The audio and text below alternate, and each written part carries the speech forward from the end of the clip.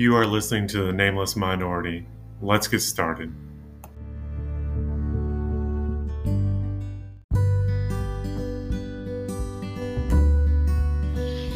Welcome to The Nameless Minority, a podcast dedicated to grieving parents. Losing a child is not something most want to talk about, but here we strive to give grieving parents a voice. By giving space to grieving parents to talk about their child, we hope to create a community of support and love for those often overlooked. Please join us in shining a light on these strong parents and their beautiful children.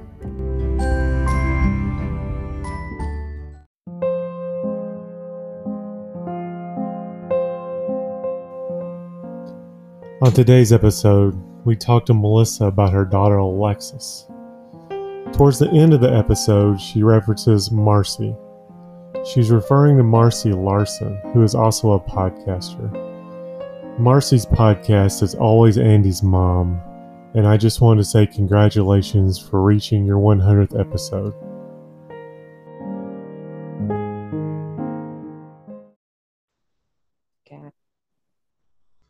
Welcome to The Nameless Minority. Today we have Melissa, who is going to talk about her kid Alexis. How's it going down there in Arizona? It's going. It's going. Work is going, life is going, I think that's a good operative word. Everything keeps going, right?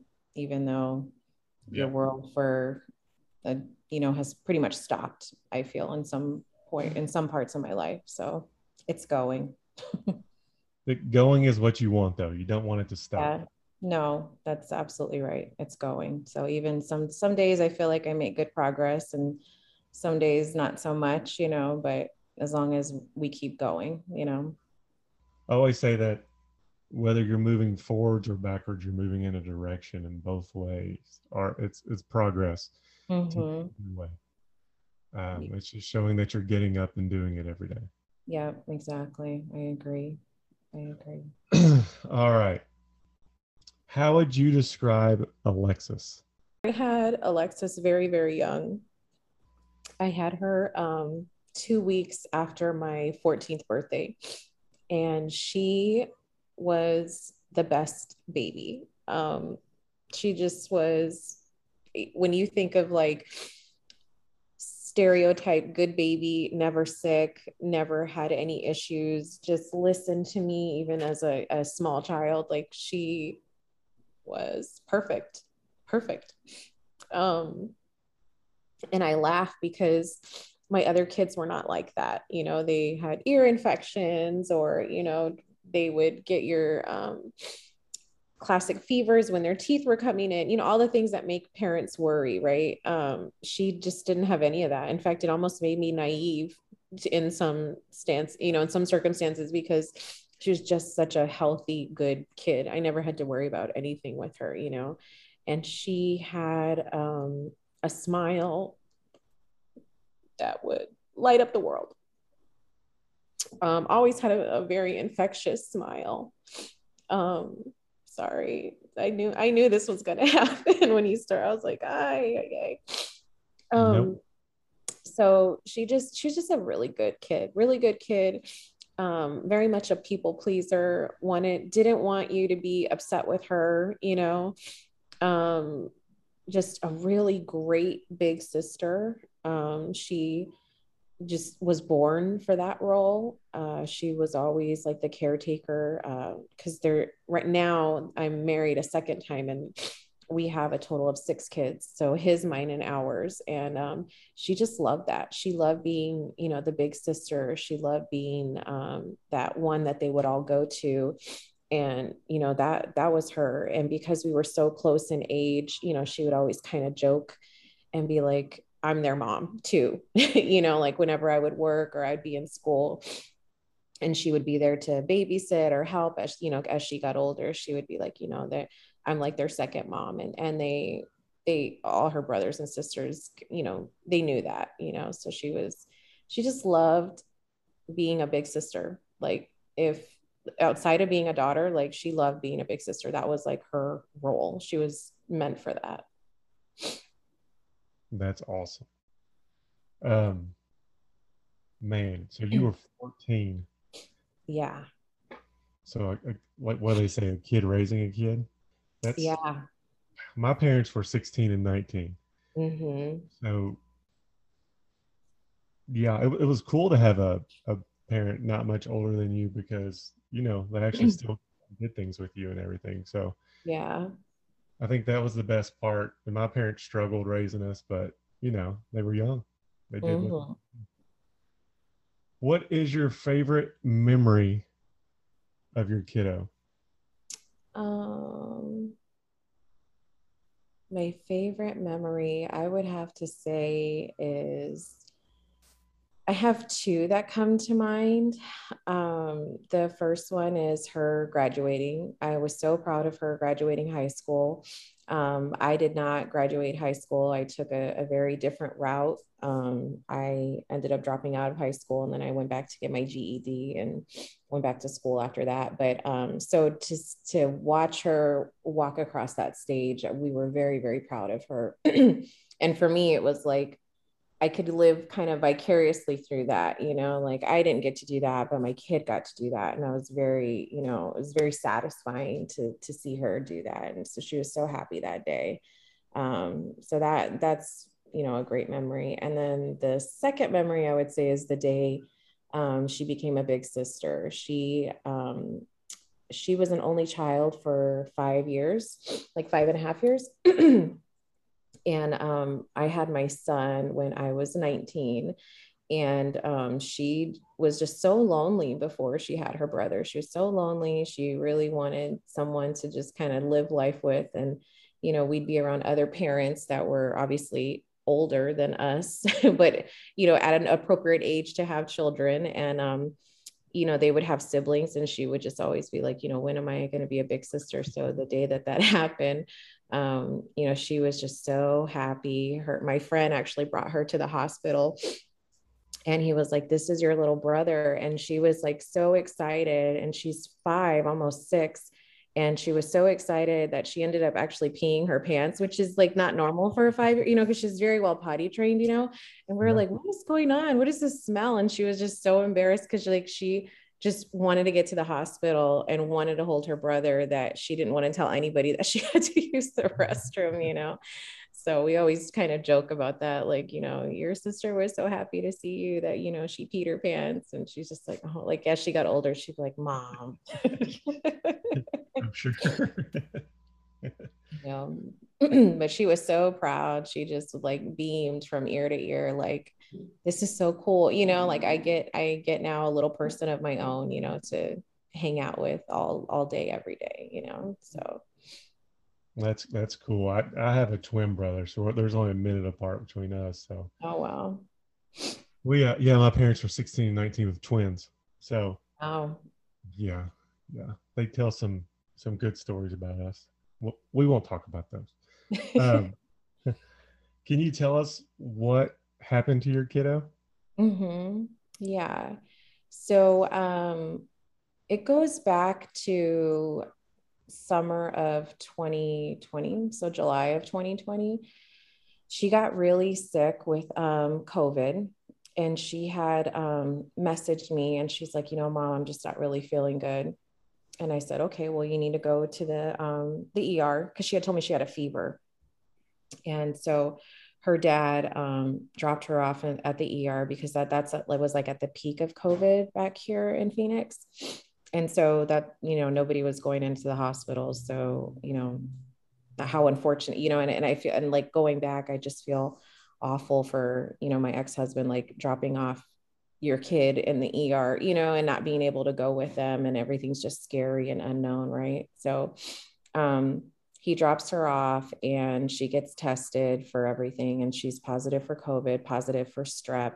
She has a fever, and they're going to he took her to a small hospital, but then they transferred her to the main hospital here in Phoenix, which is St. Joseph's Hospital, which is actually a hospital that I worked at for 10 years. And they admitted her to the ICU right away. So they took her to the ICU, and she stayed there for about 3 weeks. and they were helping her with her breathing. They were, monitoring her. And at one point they were worried that she was going to be intubated. And that was really scary for us because I couldn't be there. And, so, and I'm trying to coach my young child in how to be strong, you're going to be okay. And meanwhile, she's watching like her neighbors, because the ICU in that hospital is all glass doors. And, even though they have curtains, she can see like what's going on. And so, she would call me and be terrified and tell me like, they just wheeled out my neighbor. He passed away. So she's thinking this is going to happen to her, and she's only 21, or she had just turned 21. Yeah. So she's just like, Mom, and I'm like, so we prayed a lot over the phone. And I just said, nothing's going to happen to you. You keep praying, you keep doing what you're doing, practice your deep breathings. And so that was one of the things that we did. We would do a lot of deep breathing exercises over the phone. And so I really gave her hope. Right. And I shared a lot of text messages back and forth with like my family, my friends, like, she's in the hospital, she's doing okay. And so they would all reach out to her too. But luckily for me, I worked there for 10 years. And so I knew a lot of people. And so I would send my friends there, and I'm so thankful for them. They would go and check on her, and they would like knock on the window, and, they couldn't go in, but they would just be like, we're here. If you need anything, let me know. So even though I wasn't there with her, she felt like protected, because like she knew that her mom had people that were there, And so I used that to my advantage a little bit. And I was like, please go check on, my daughter, just put eyes on her and make sure that she's okay, so anywho, so she got really sick. She actually came home on an oxygen tank. And that was really, you could tell, very frustrating for her, because she felt handicapped. She's like, Mom, I have to go everywhere with this oxygen tank, And so we would just talk to her and be like, well, you're okay though. Like, try to look at it in a different set of eyes. You're okay. You're alive. You're out of the hospital. And she had a hard time kind of really regaining her strength back. Walking was very difficult for her because her lungs had just taken a big toll from COVID. Little exercises that you and I do, or activities, I should say, that you and I do, like, just walking to the fridge or walking here, like it would totally wipe her out, because she just didn't have that reserve in her lungs. And so that took her a while to build up. And, she just walked around with this tank, I want to say, for like 2 months, and then in addition to that, my poor family, they were experiencing multiple deaths on my ex-husband's side. Like they had lost 3 family members, and they all had went into the hospital at the same time my daughter did, and they all didn't make it out. The only one who made it out was my daughter. Wow. So she was just like, my poor, like not just her, but my whole family was like, what is going on? People are just kind of falling off the face of the earth left and right, So we were just so thankful that she had like made it through, and that she, came home. And, even the doctors attributed her success to her age. She's young, she's strong, and really didn't have any other medical issues. She did suffer from sleep apnea, and that's kind of something she's had for like since I can remember, but they just said she's doing good, right? So she gets home, starts to assimilate normal life, and she's 22, so she kind of wants to do her own thing, right? She wants to do her own thing. She's trying to figure out life. And she ends up moving to Iowa with my sister. My sister lives in Iowa, and she really just Alexis wanted to get out of Phoenix. She just felt like it wasn't an environment that was helping her be productive, and there was a lot of pressure she felt just as a young adult from me and the rest of her family to be successful, and I say be successful in quotations because that's really hard for these kids. They either know what they want or they don't. And she was kind of in that like middle ground, So she's like, I just don't really know what I want to do. And, she went to school to be a pharmacy tech, but she just felt like she wasn't really thriving out here. And I said, well, if you feel like Iowa's where you need to go, then that, you're 22. I can't like stop you anymore. Right. So she did. She went to Iowa, and that was in February, she went to Iowa, like a little bit after her birthday. And so during her time there, she really enjoyed Iowa. She enjoyed the green, lush fields, the cows, the everything that Arizona is not. She enjoyed that. And she'd call me and just tell me how different it is. She was there when spring started, and there was still like snow on the ground a little bit. And she was just seeing things, and from a nature standpoint, that were very different than how she grew up here in the desert. And she got to bond with my sister. And so it was actually a really good experience. And you could tell there was like a peace that was developing with her. And I just, I feel like my daughter really wanted a life that was a little bit slower than Phoenix, and could kind of allow her to be more of herself. And I don't think she knew what that was yet. You know what I mean?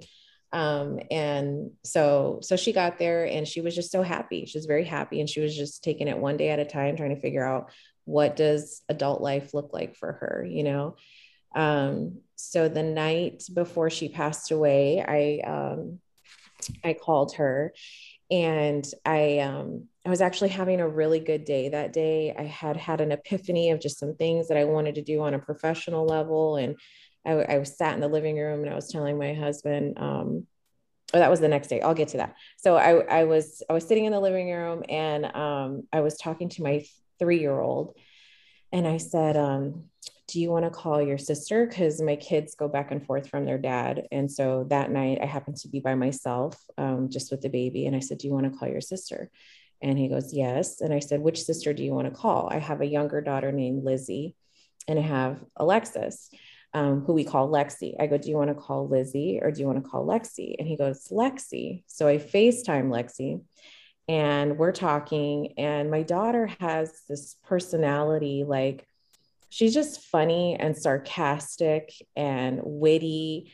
And like, when I think of a girl I can get along with, it's my daughter. Like, she's very much like me. Not really a tomboy, but not super girly. Like, things don't hurt her feelings. We can joke around and make fun of each other, almost like brothers, and that's our relationship. So we're on the phone, we're making fun of each other, laughing, and just having a good time. And we were laughing so much that I actually took pictures of our FaceTime video, which I never do that.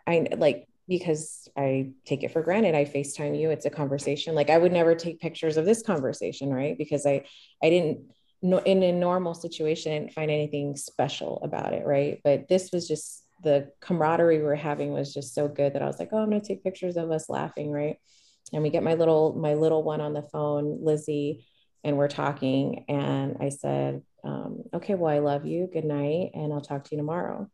And we hung up the phone, and then that was it. And then the next morning, I sat in the living room with my husband, and I was telling him, like, man, we're just in such a good place right now. And that's when I was telling you, I had this epiphany of some things I wanted to do on a professional level. And he was, like, yep, I agree with you. And I said, let's go to the gym. And he goes, yep, let's go to the gym. So we go to the gym, and I get a call from my sister, and my sister doesn't call me. She's pretty, like, it's usually like a text message, but I just knew when that phone rang, I was like, this is not good. Like, why are you calling me? Like, I just had this feeling. So I'm at the gym, and she calls me, and I pick up the phone, and she's like screaming, and she's like, Melissa. And I said, what's wrong? And she's like, it's Alexis. She's dead. And I said, what? And she goes, yeah, she's dead. She's not breathing. So I work in healthcare. I was a surgical tech for like 12 years before I got into like my administrative role. And I immediately kind of went to like my healthcare brain. So when she said she wasn't breathing, in my head, I'm like, well, that might be true, but maybe you don't know CPR. Maybe she just stopped breathing. Like, what can we do to try to help this? Right. So I told her, put me on FaceTime. I said, put me on FaceTime. What are you talking about? So she puts me on FaceTime, and, she's losing it. She's crying. And I said, and I see my daughter, and my daughter's kind of, slumped over. And I said, well, let me see her face. And I knew when I saw her face that, I've seen that face 100 times over. This is the face of somebody that is not breathing and is not alive.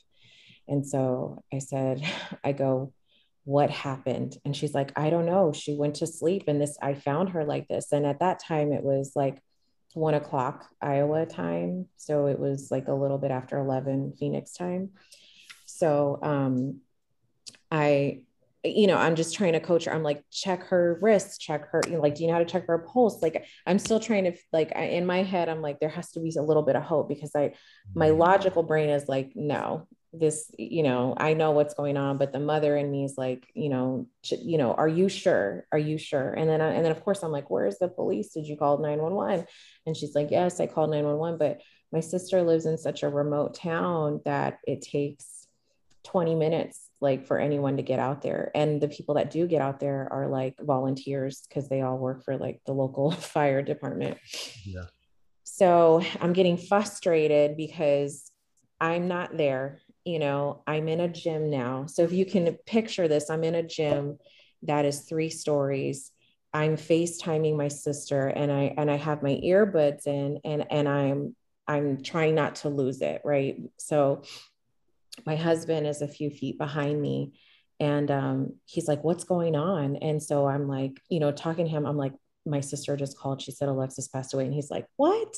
And he starts to get emotional and lose it. And I'm like, I was like, you got to keep it together. We just got to get out of here. So I mentioned the gym is 3 stories. So I went to, we were on the 3rd floor. And so I had to go down to the 2nd floor and get my son. So the whole time I'm like talking to myself, and I'm like, okay, Melissa, you just got to keep it together for 2 minutes. You just got to go get the baby, get your bag, get out of here, and then you can deal with this. Right. And I was like, and I'm like talking to myself, like, literally walk down the stairs, don't look at anybody, just keep your cool, because I didn't want anyone to try to assist me or think that I was crazy, and I didn't want to have to explain why I'm going to like lose my brain right now, in front of everybody. So I go get the baby. My husband is a mess now. So he's on the phone, like calling people and, telling them what's going on. And I grab my gym bag, and I'm in such a daze that when I walk out of the gym, like, how double doors have like a metal steel frame in the middle, to keep the 2 doors open. I like walked right into it with my shoulder. I didn't even like pay it, because I just saw, okay, I got my bag, I got my baby, I got my husband, let's get out of here. And I like walked head on into this beam. Like, it shook the whole like wall, and the lady at the front desk was like, are you okay? And I'm like, yep. And I just kept going, and I had this huge bruise on my shoulder from like walking, as fast as I was trying to get out of there, and all my body weight like hit the door frame. So I get out of the gym. I get to the corner of like the sidewalk, and I just start crying. And I call my friend. I have a really good friend. She's like a mother, sister, like she's just everything to me. And I call her, and I'm like, I tell her what happened. And she's like, what? Because everyone's like, what? That's like the response to everything. Cause this was so sudden, and I'm like, I don't know what to do. And she goes, are you sure that she passed away? And I said, yeah, I saw her with my own 2 eyes. She passed away. And she's like, oh my God. So she's like, are you okay to drive? I'm like, I'm okay to drive. And she's like, well, call, so she's trying to help, like, she's trying to give me solutions, but like, what can you do? You're 4 states away, right? Like I'm getting news, and I'm trying not to be irrational, but I'm just trying to process everything. I just talked to her the night before, and then I'm getting this, so like, I was numb. It didn't make sense to me, and so I'm just trying to like process everything. Right. So I call my sister back. I get her on FaceTime, and she's just a mess. Right. So she's crying, and I said, and her name's Madeline. I said, Madeline, are you sure? I was like, are you sure? And she's like, no, I'm sure, Melissa. She's like, she's she had passed away. And I said, okay. So, and I go, well, where's the ambulance? And at this point it felt like an hour, but I mean, it probably had been like maybe 10 minutes, from the first phone call to me calling her back. And, I said, well, where's the ambulance? And she's like, they're on their way. Like, I've called them. They're just, it's so far away from everything. And so, she goes, oh no, they're here. So then the EMT gets there, and I'm listening. And like how you see me on the video is like how I'm obviously on FaceTime with her. So I see her like looking, at the EMT, and I can see this, like, there's a look of hope on her face. She's hoping they're going to come and do something. Right. And I see it. And then I see the hope go away. Like I just knew, and so, and then I heard the EMT say, yeah, we need to call the coroner. And then like, I just was like, what? Like, I was in utter disbelief. Like my whole world just changed in a matter of one phone call, and I'm like, what is going on? So I call, everybody that needed to know, right? I shared that news, some of it via text message, because I just couldn't call. I literally couldn't talk to anybody. I called her dad. I let him know, and everything, and like the response is resounding every time. What? And I was like, oh my God, if I hear what one more time, and so I was just in shock. I was in shock. And I talked to my brother, and my brother came home, and he was like, because he goes, well, what's going on? And I said, Alexis passed away. And I go, I got to get out to Iowa. And he's like, well, what happened? I said, I don't know what happened. And so he's like, all right, well, so my brother puts me on a plane to Iowa the next morning, because I needed a few hours to kind of get everything there. I still have kids here. I have a job, I'm like, I got to get everything situated, and then I got to go. So I get to Iowa. He books my plane to Iowa, and my friend calls me, and we have such a great support system. I just want to say that, like, we have a good core group of friends that are like closer than family. And so I had another friend call me, and he's like, are you getting on a plane to Iowa? And I said, yes, I am. He goes, just tell me the flight number and I'll see you in the morning. And I was like, okay. I wasn't asking anyone to come with me. I just knew as a mom, I needed to get out there. So he comes the next morning, and we fly out to Iowa, and thank God he was with me, because honestly, like, looking back now, everything was just such a blur. I was in the wrong terminal at one point. Like, I wasn't eating, and he would even tell me, like, Mel, he's like, you got to eat, you got to drink. And I was like, I'm not eat. I don't need to, I can function like that. I'm like, I have been through so much in my life. I'm like, I can function like this. I need answers. I need to get down there. I need to see what is going on with my kid and why she's not here. Right. And he's like, okay, so, but thank God he was there, because, he was just kind of like my guardian angel, my guiding light and all that. And so we get to Iowa, and, flying and traveling under those type of circumstances is awful, right? Because you just have so much like person to person interaction, and you're trying not to be a jerk, right? But you don't want anyone to talk to you. Like, just don't look at me, don't talk to me. And I'm trying not to be that person, because that's not my personality. But it was just so taxing to be around people, because my world is shattered, and I got to find a little bit of ounce of patience to deal with you, because you have no idea what I'm going through, Yep. So I was like, man, is exhausting, just being around people and trying to be polite, Mm-hmm. So we get to Iowa, and my sister, so I hadn't physically seen my sister in probably over 10 years. And my sister, long story short, she just had a difficult life, and she is in a much better place. But because of her decisions, it put a strain in our relationship. So I had not seen my sister in 10 years. So not only was I dealing with like my daughter, I'm now going to go see my sister, who I had been communicating with, but I hadn't seen her in so long. So now, there's a little bit of anxiety there too. Like, okay, cause I hadn't seen her in so long. So, um, so we get there and, she gives me a big hug and, she's like, I'm so sorry. And still I'm like in disbelief, I'm thinking I'm going to go there and I'm going to see my kid, at some point, I think that was like the hope and the wishes and the dreams that were going to come of this, and I knew like logically that was not going to happen, but I was hoping that, right? And so I get there and I said, I go, well, take me to her room. I need to see, what's going on. And she takes me to her room. And the day that she had passed, I actually talked to the not only just the EMT, but the sheriff. The sheriff had came out.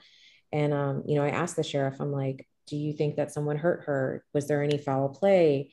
Did she take any medication? Like, do you see any of that? And he goes, I don't see any of that. He's like, he's like, there, it's not a crime scene. He's like, I really feel like she just passed away in her sleep. He's like, I can't give you that for certainty. He's like, but because of her age, we're going to have to send her for an autopsy.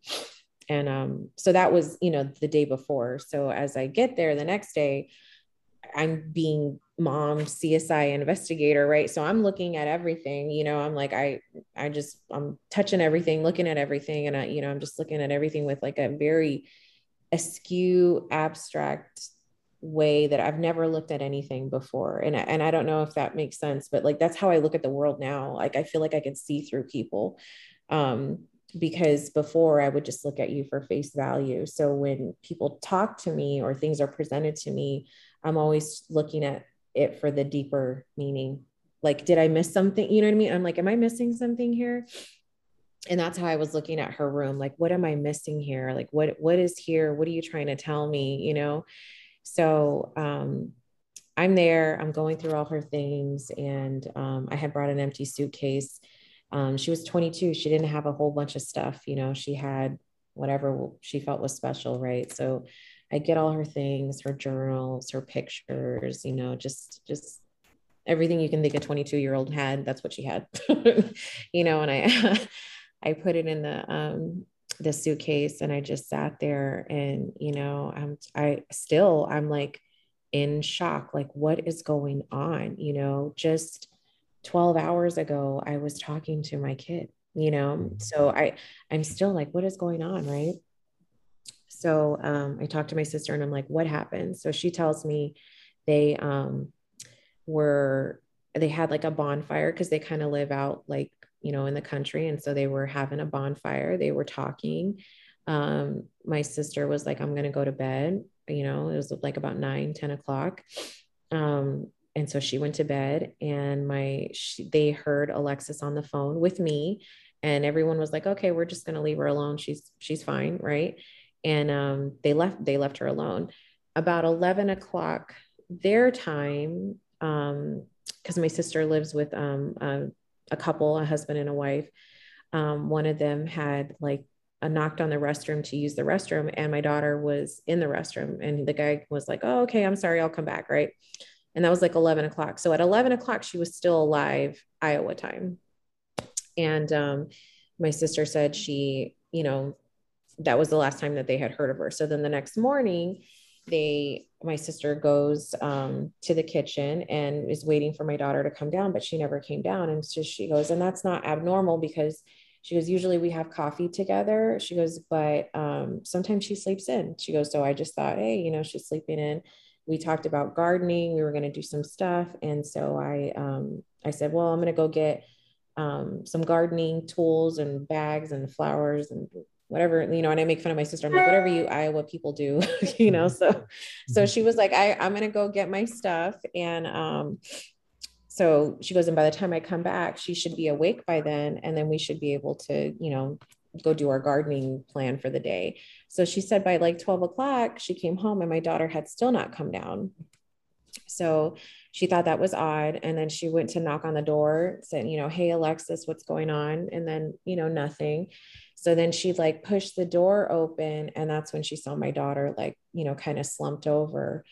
And and that's when she goes, she goes, I told the gentleman in our house, like, call 911, because she thought she knew something was wrong. She goes, and then my first phone call was to you. She goes, because, my sister, she's my baby sister, but she's like, in her head, she goes, I'm going to get in a lot of trouble. Like, you know what I mean? Like, this is my niece and something's wrong with my niece and my sister's going to kill me, And so she's like, I'm calling my sister. And, so, but obviously she was calling me because something was wrong, but she was like, oh my God, my sister's going to freak out, So, so anywho, that's how they found her. So I'm in Iowa now, and the coroner calls me and they're like, we're gonna do an autopsy. And I had flew out Sunday, and I wasn't able to see Alexis until Wednesday.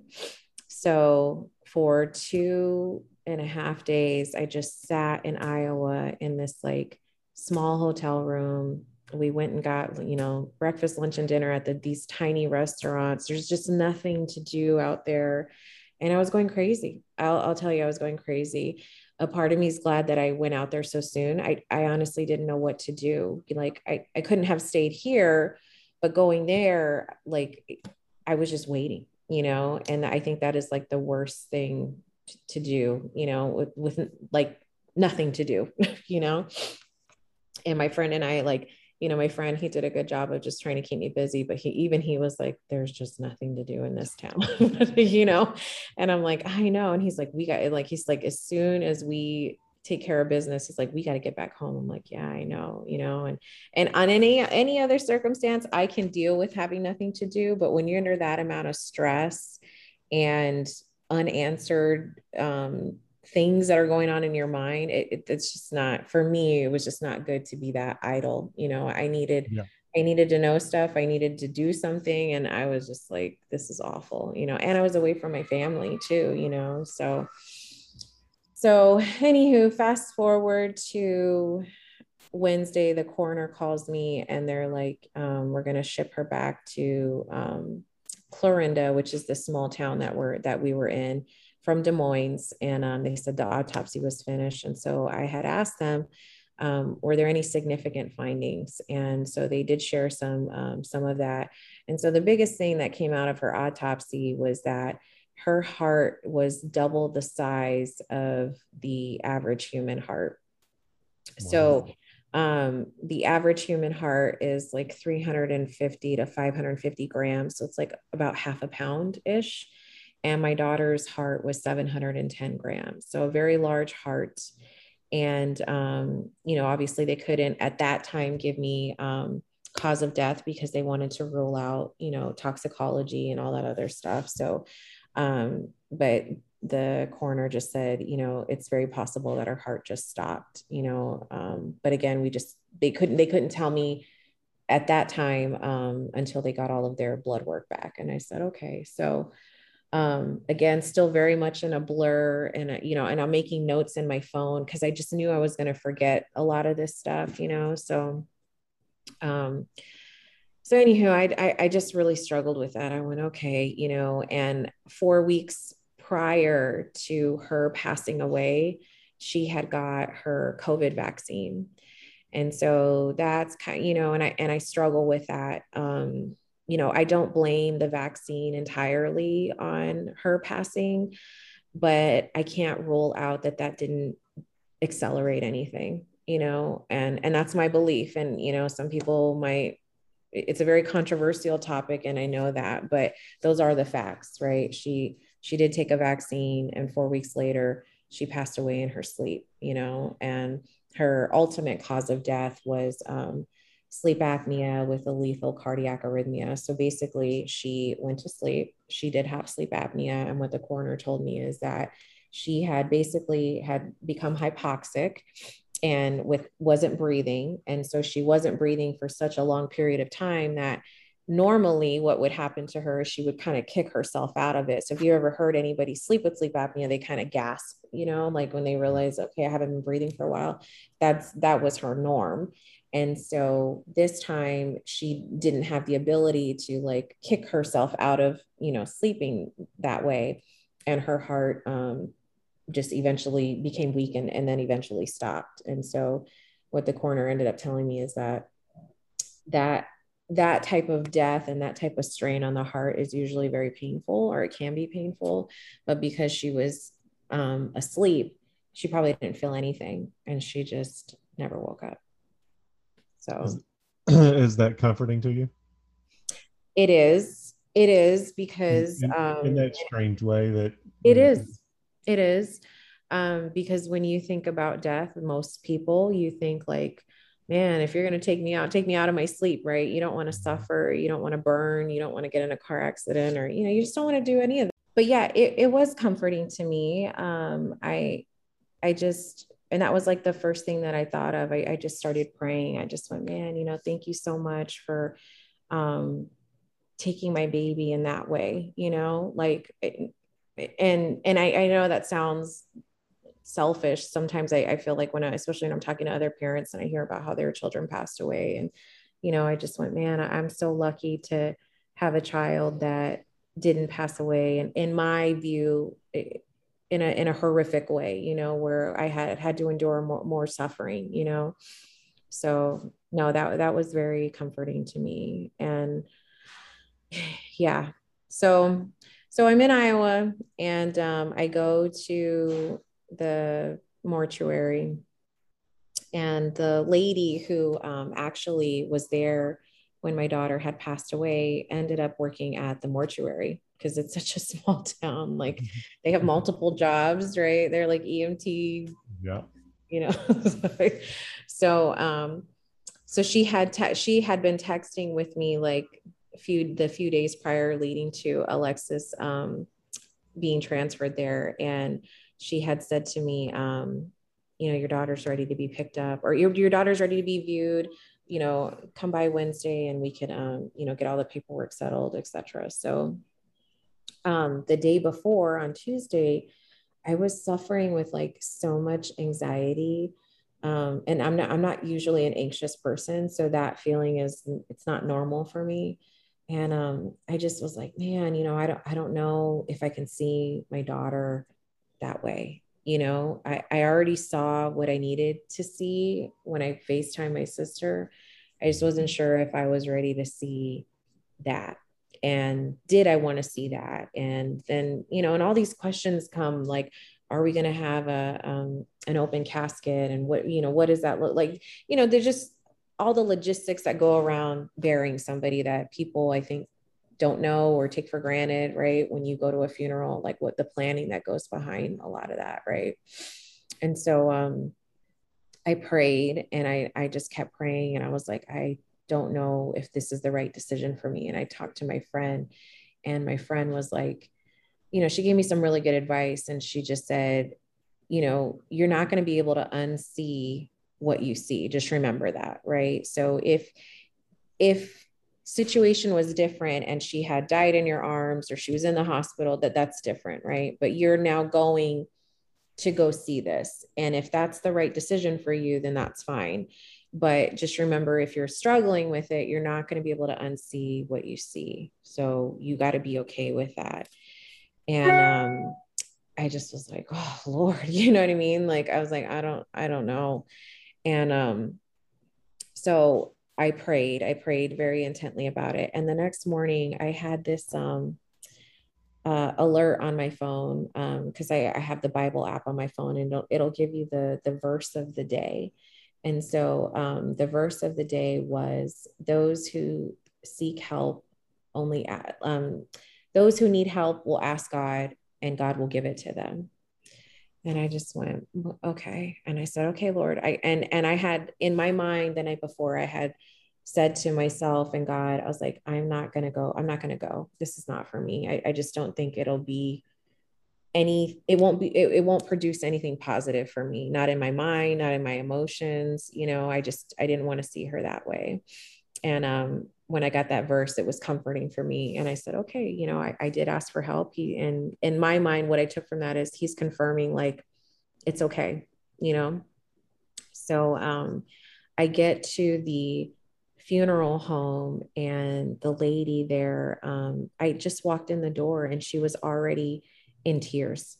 I just opened the door and she was already in tears. And in my head, I was like, what is going on? You know, and and this is like my personality. Like I'm pretty level set, you know. So I was trying to, and I had so much peace that morning. So I was like, okay, you know, I'm sad, but I can't, in my head, I was like, okay, I just want to get my daughter back to Phoenix. I want to get home.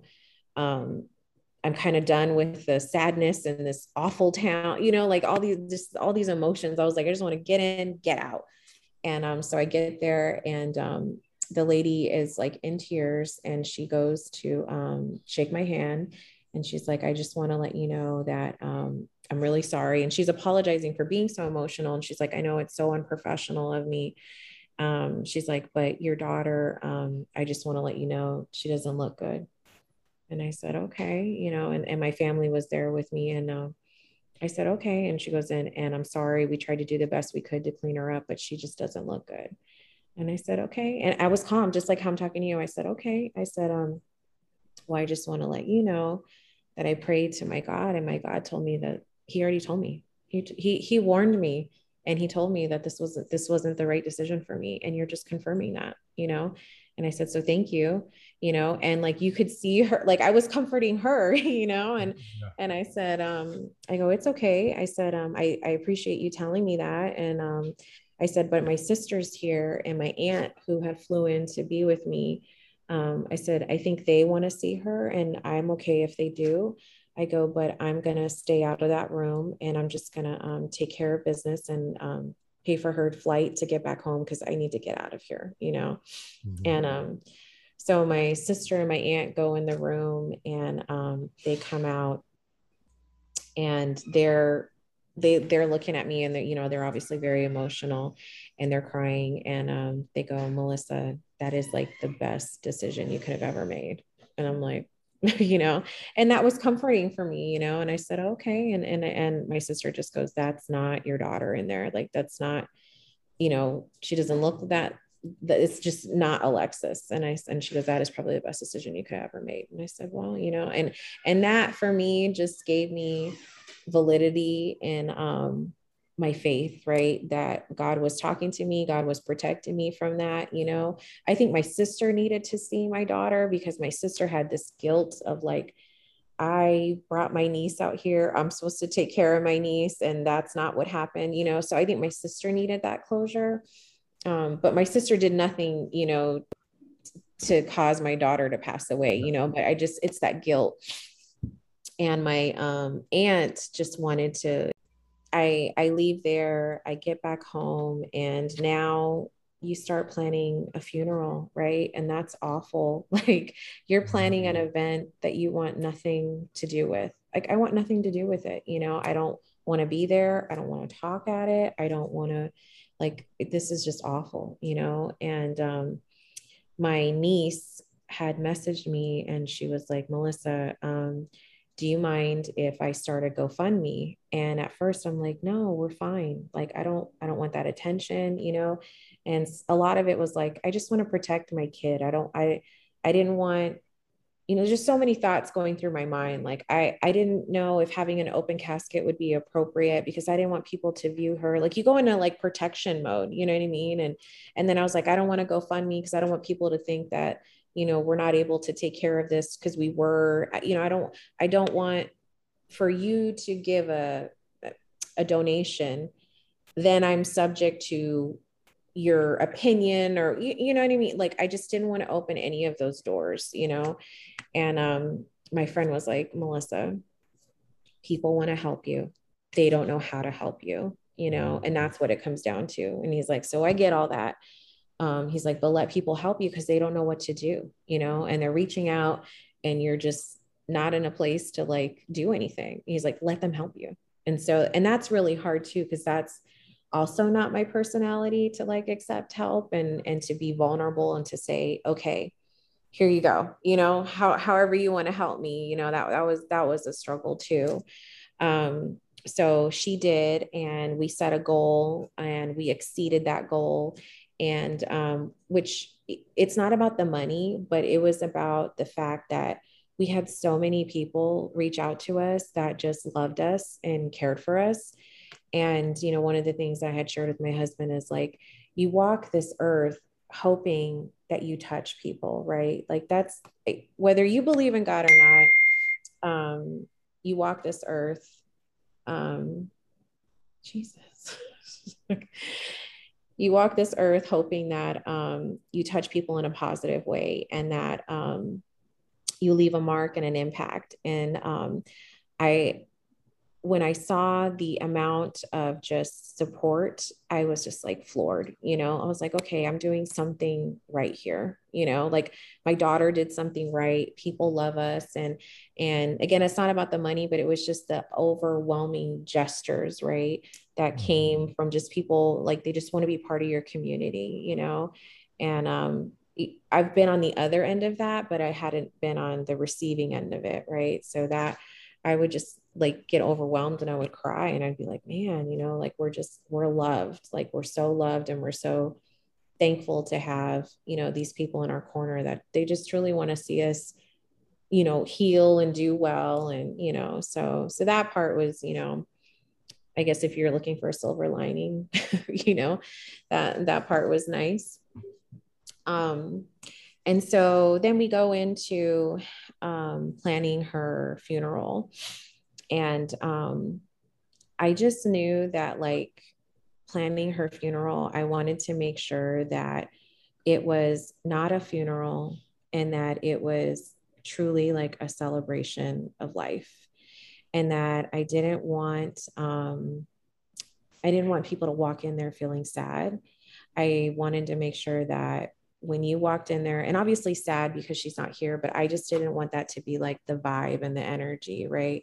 I wanted to make sure that her life was celebrated and celebrate it, basically celebrated, right? And I didn't know how I was going to capture that, but I just made sure that, like, that I kept repeating myself and I would like apologize and I'd be like, I'm sorry if what I'm saying doesn't make sense, but we need to make sure that when we are doing this event that people are walking away with light, you know? And so the funeral home that we chose, they did a decent job, but they probably could have done some things a little bit better. And why I say that is, like, people just say the stupidest things to you when you're going through something like this, you know? And some of it is their naiveness. I don't think they mean to do that. But it's like, man, if there could be some coaching on what to say to a grieving parent, I think a lot of those funeral homes could benefit from that. You know, it's like we chose a Catholic funeral home, and I won't say the name, but one of the things that the guy, I don't know what the official title is, but he was helping us. And you know, my daughter wasn't Catholic. She was raised Catholic, but she, as an adult, decided to become a Christian. And so what I told her dad and I agreed that we would have her services in a Catholic mortuary. We would bury her in a Catholic cemetery, but the service would be more of a Christian service. And we didn't want that traditional Catholic feel. And the funeral home was very, you know, understanding of that. But like, as we were picking stuff out, they would make comments like, well, we don't know how religious you are. And, you know, do you know what I mean? Like, do you want, you know, Jesus and the Virgin Mary? And I would say, no, that's just not really what she would have wanted.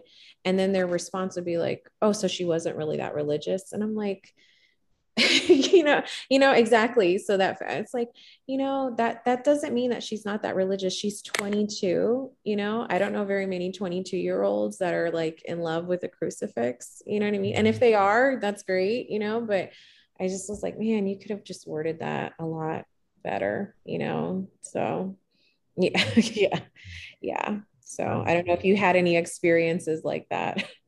Yeah. You'll continue to have those experiences. Mm-hmm, mm-hmm. It doesn't get any better. No, no.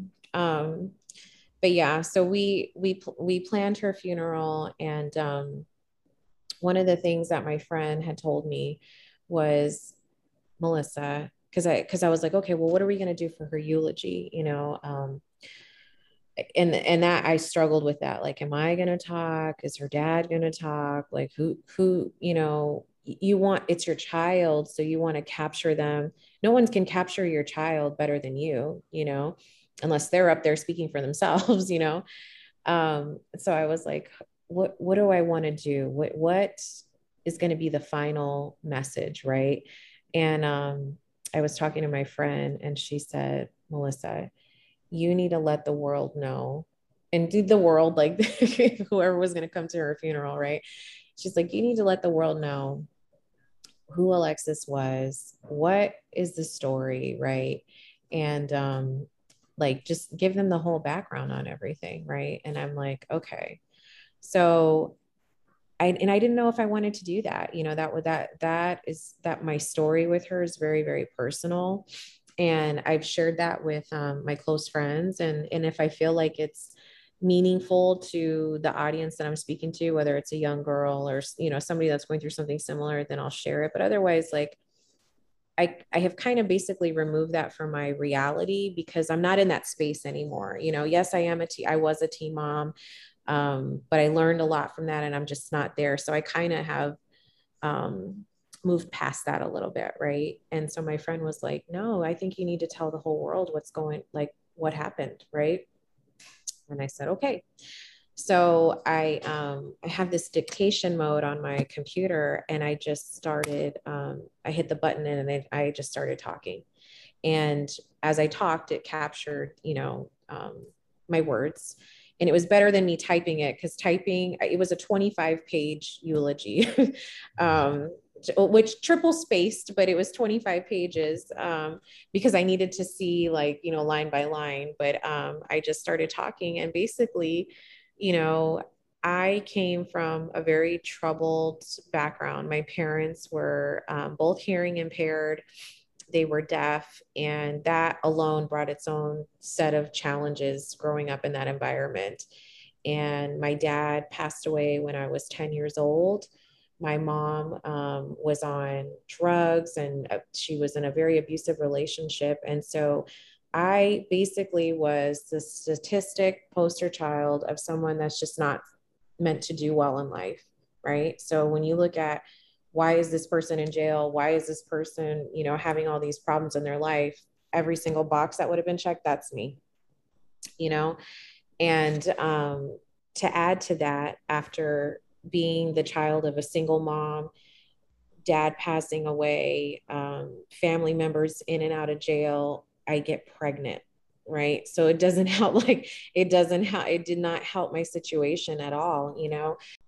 It was the best thing. It was the best thing. It was the best.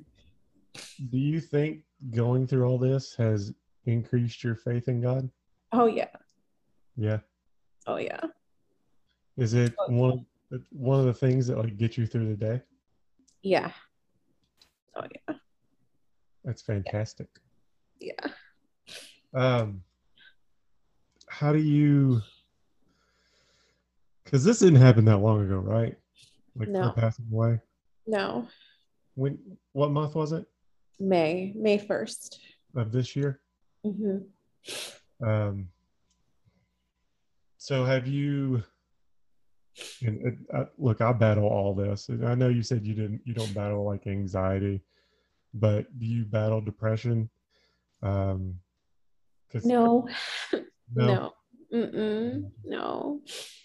I because I have just been through so much at such a young point in my life. And I have been saved from that. And by saved, I mean, I've just had people come in my life, whether it be for a lifetime or a season, or things that have happened to me that I maybe have looked at that would be devastating, i.e., like having a kid at 14, I have seen God turn it for good every time. And when I give him the weight of the world, you hear, and I don't say that to be cliche, but I have in more than one instance had the weight of the world on my shoulder where I just feel like everything is hopeless or it's collapsing. I give it to him and figuratively, I just give it to him because there are just things that are out of our control, you know. And when I do that, he has shown me that he is in ultimate control, you know. And I'm just I am so thankful for like where I'm at. And you know, even in this instance, losing my daughter, I was like, what am I going to do? Like, what am I going to do? I've never experienced, you know, a loss or a void like this ever, you know, ever in my life. And I pray to God, like I never have to ever again, you know.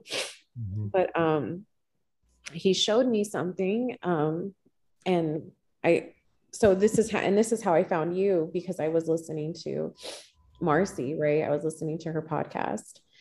And there was a lady on there that had said, like, you know, if I could give advice, one of the things that I would say is like start getting help right away, whether it's going to counseling or, you know, going to grief class or finding a church or whatever. Like, just get help right away because you need to get all that stuff off of your chest, right? And I was like, okay. So I found my local church, and we went to grief class. And the very first class, I was introduced to like 4 other parents, and every single one of them, except for one, their children had died from suicide, had left behind a child, you know. Parents are very angry, or parents were, you know, not on the best of terms with their child, and then their child passed away, you know. And I left that class like, if you could feel like, and you know what I'm feeling, like that loss of your child, if you could feel good about the loss of something, that's how I walked away with, like, thankful, like, man, you know, just think like whatever you're going through, someone else out there has a much worse version of that, believe it or not, and how they're dealing with it and how they're coping with it. And I just feel like God showed me, like, Melissa, you're so loved. And yes, when you look at a, a stereotype of whatever a perfect family is, right? A mom and a dad and parents that grow old with you. No, you didn't have any of that. But he has given me this community that like loves me, and they love on my family. And I'm not shattered, even though there are things in my life that could have very well shattered me, you know? And so, no, to answer your question, no, it has definitely brought me closer to God, because I, this life is temporary, you know, this life is temporary, this pain is temporary. And, whether we choose to believe it or not, he's in control. And sometimes, like there's this lady that said the most perfect thing. She was like, God's plan is perfect. I just don't have to like it. And I just went, that is so, for me, I'm like, that is so true. I was like, I don't like this plan at all. I don't like, if you read scripture, which I do, that talks about suffering, and we're going to suffer. I would never sign up for this kind of suffering, I don't think anybody would. No, not at all. No. But for reasons unbeknownst to me, and unbeknownst to you, there's a reason why it had to happen, and I don't question that, just because it will drive me crazy. It will drive me crazy. And the mother in me is going to say, this is not fair. This is not fair. I need my baby here, and I feel justified by saying that. But then I know that the Christian in me has to believe in God, good and bad. Like when it's good, I believe in God. And when it's bad, like I gotta believe in God, and he's the one that's really taken me, through this, and why I haven't gone crazy, Yeah, I truly, yeah, the crazy part I do know about. Yeah. Can you tell me a funny story about Alexis? A funny story about Alexis. Oh Lord. I'm trying to think of one. No, you're fine. You're put on the spot. I know. This. I'm like, there's quite a bit. She just was a funny person in general, honestly. She's just a funny person in general. She could make you laugh and just joke about all kinds of things. She just funny. Do you have a story about someone doing something special that just completely out of the blue for you or your family? That, when you watch the news, you see all the bad things that people do.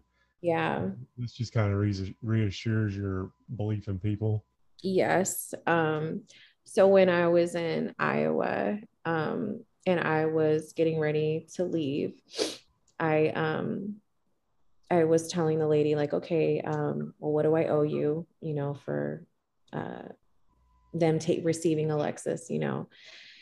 And she just kind of gave me this look of like, like she was confused, and I said, well, what do I owe you? And she goes, nothing. Your friend took care of it. So my friend that had flew out there with me, unbeknownst to me, was like taking care of paperwork, and,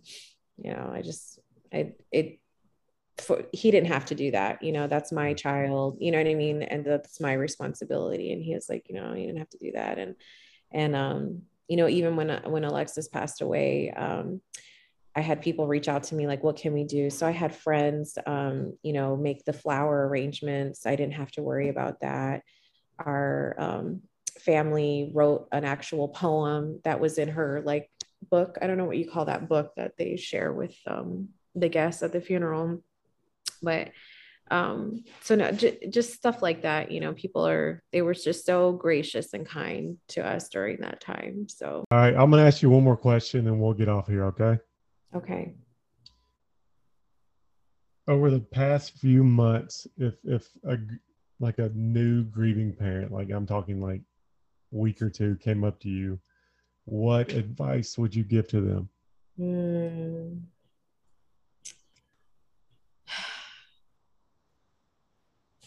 I would say, know that you are loved.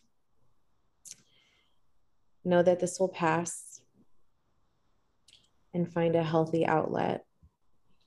Right? And lean on God, right? Lean on God. And that's my advice. Lean on God. This will pass, and know that you are loved. Because I don't think there's a pain that is deeper than the pain of a parent that's lost a child. There are lots of pain out there, but this one's pretty deep, so. Yeah, it's one of the unique ones, correct? Yeah. And I think we love our kids so much that we forget that we are loved, right? We forget that we need love. And in order to heal, you need to feel an element of love. And if someone came to me today and said, I lost my baby, I would just hug them. I would hug them and just tell them, I know that you are loved, That's honestly, that's an easy way to put it, to tell someone too. Mm-hmm. Yeah. Yeah.